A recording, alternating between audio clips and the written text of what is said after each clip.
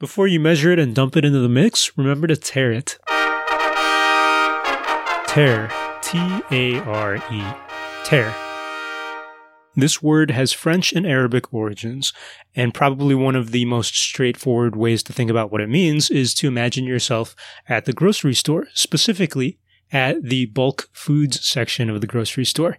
That's where you might fill up your own containers or bags with peanuts or candy or rice or oatmeal or whatever. It's that section where you fill it up yourself. You might bring your own container or use one of the containers that they provide. So let's say I go to one of these trendy bulk food grocery stores where I bring a heavy metal bucket to fill up with peanuts. When I fill up my bucket with peanuts and I bring that bucket to the checkout clerk and they weigh that thing, I'm going to be charged by the pound, right? I'm charged according to the weight or the mass of what I'm getting. But unfortunately, my bucket also has weight and mass. And I don't want to be charged for the weight of my own heavy bucket, the weight of my own container. That's pointless. So we need to find a way to accurately get the weight of just the thing that I'm buying. I should make sure I know the tare weight or the weight of my container first. The tare weight is the weight of my empty container. And if I know that, I can subtract that out from whatever I measure at the checkout counter, and then I'll get an accurate payment. So that is the concept of what tare is.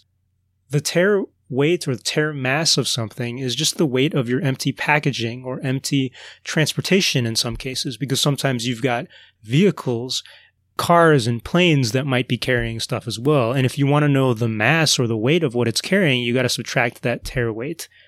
So this concept of tare weight or tare mass might come up in packaging engineering or any transportation field like aerospace engineering or automotive engineering.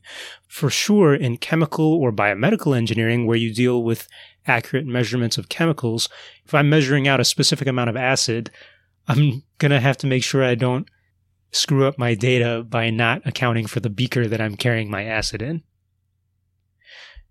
Officially, the word tare is a noun, but unofficially, you can use it as a verb. I've heard it as a verb a lot. You might just say, oh, don't forget to tare that chemical measurement. Don't forget to zero it out. Don't forget to tare the scale. There's a little button on some of these digital scales that says tare, and that just means to remember the weight or mass of a container. And later on, it'll subtract that out whenever you put something in the container. The word tare just implies you're going to be doing some subtraction or some deduction later. That is our engineering word of the day. Super important for measurements. Don't forget to tare.